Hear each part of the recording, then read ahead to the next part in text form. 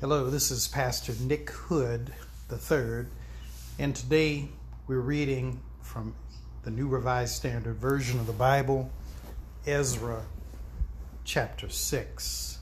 And this is the decree of Darius. Remember, we started with King Cyrus, and now his successor is Darius.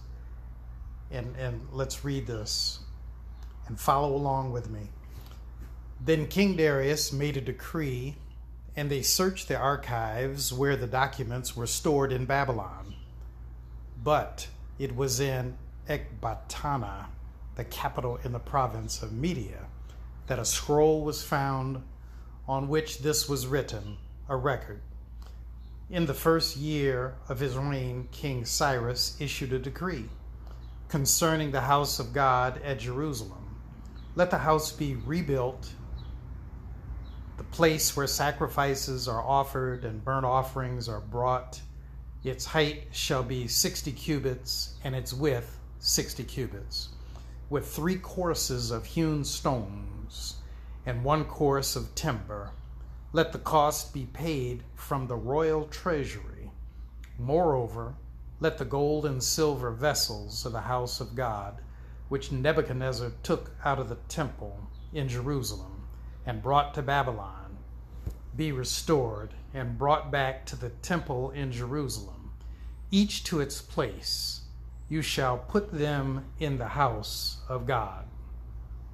Now you, Tatani, governor of the province beyond the river, Sheth-Bozani, and you, their associates, the envoys in the province beyond the river, keep away. Let the work on this house of God alone. Let the governor of the Jews and the elders of the Jews rebuild this house of God on its site. Moreover, I make a decree regarding what you shall do for these elders of the Jews, for the rebuilding of this house of God. The cost is to be paid to these people in full and without delay from the royal revenue, the tribute of the province beyond the river. Whatever is needed, young bulls, rams, or sheep for burnt offerings to the God of heaven, wheat, salt, wine, or oil, as the priest in Jerusalem require. Let that be given to them day by day without fail, so that they may offer pleasing sacrifices to God, to the God of heaven, and pray for the life of the king and his children. Furthermore, I decree that if anyone alters this edict, a beam shall be pulled out of the house of the perpetrator, who then shall be impaled on it. The house shall be made a dunghill. May the God who has established his name there overthrow any king or people that shall put forth a hand to alter this, or to destroy the house of God in Jerusalem. I, Darius, make a decree. Let it be done with all diligence. Then, according to the word sent by King Darius, Tatani, the governor of the province beyond the river, Sheth-Bozani, and their associates did with all diligence what King Darius had ordered. So the elders of the Jews built and prospered through the prophesying of the prophet Haggai and Zechariah, son of Iddo. They finished their building by command of the God of Israel and by decree of Cyrus, Darius, and King Artaxerxes of Persia. And this house was finished on the 3rd day of the month of Adar in the 6th year of the reign of King Darius. The people of Israel, the priests and the Levites, and the rest of the returned exiles celebrated the dedication of this house of God with joy. They offered at the dedication of this house of God 100 bulls, 200 rams, 400 lambs, and as a sin offering for all Israel, 12 male goats, according to the number of the tribes of Israel. Then they set the priests in their divisions and the Levites in their courses for the service of God at Jerusalem, as it is written in the book of Moses. On the 14th day of the first month, the returned exiles kept the Passover. For both the priests and the Levites had purified themselves, all of them were clean. So they killed the Passover lamb for all the returned exiles, for their fellow priests, and for themselves.